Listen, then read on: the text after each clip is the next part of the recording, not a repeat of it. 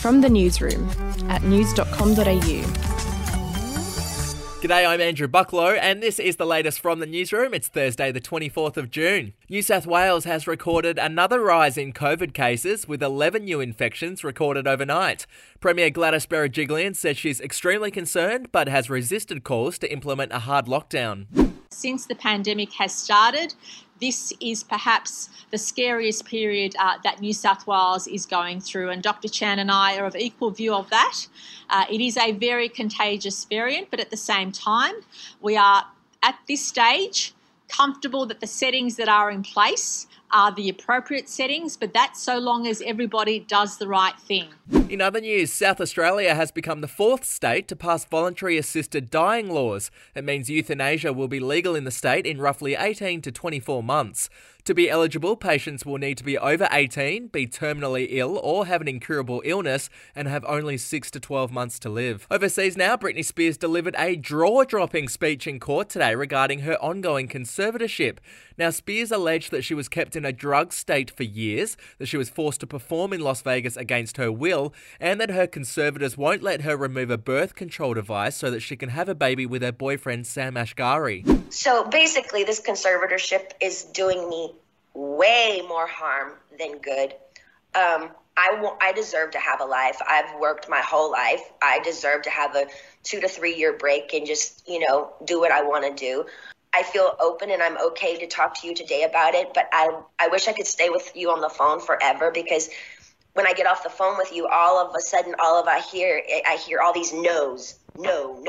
And then all of a sudden I feel ganged up on, and I feel bullied, and I feel left out and alone. And I'm tired of feeling alone.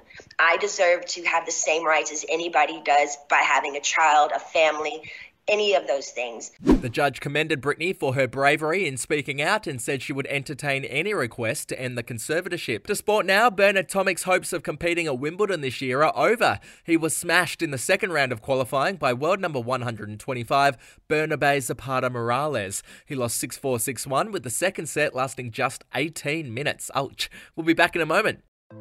Hey, I'm Felicity Harley and I host Healthyish, where we chat to experts, influencers and people in the know from around the globe to arm you with the knowledge to make healthier decisions for your mind, body and soul. I think if we're going to be focusing on health, sleep is probably the biggest component of that. I think sleep is the cornerstone.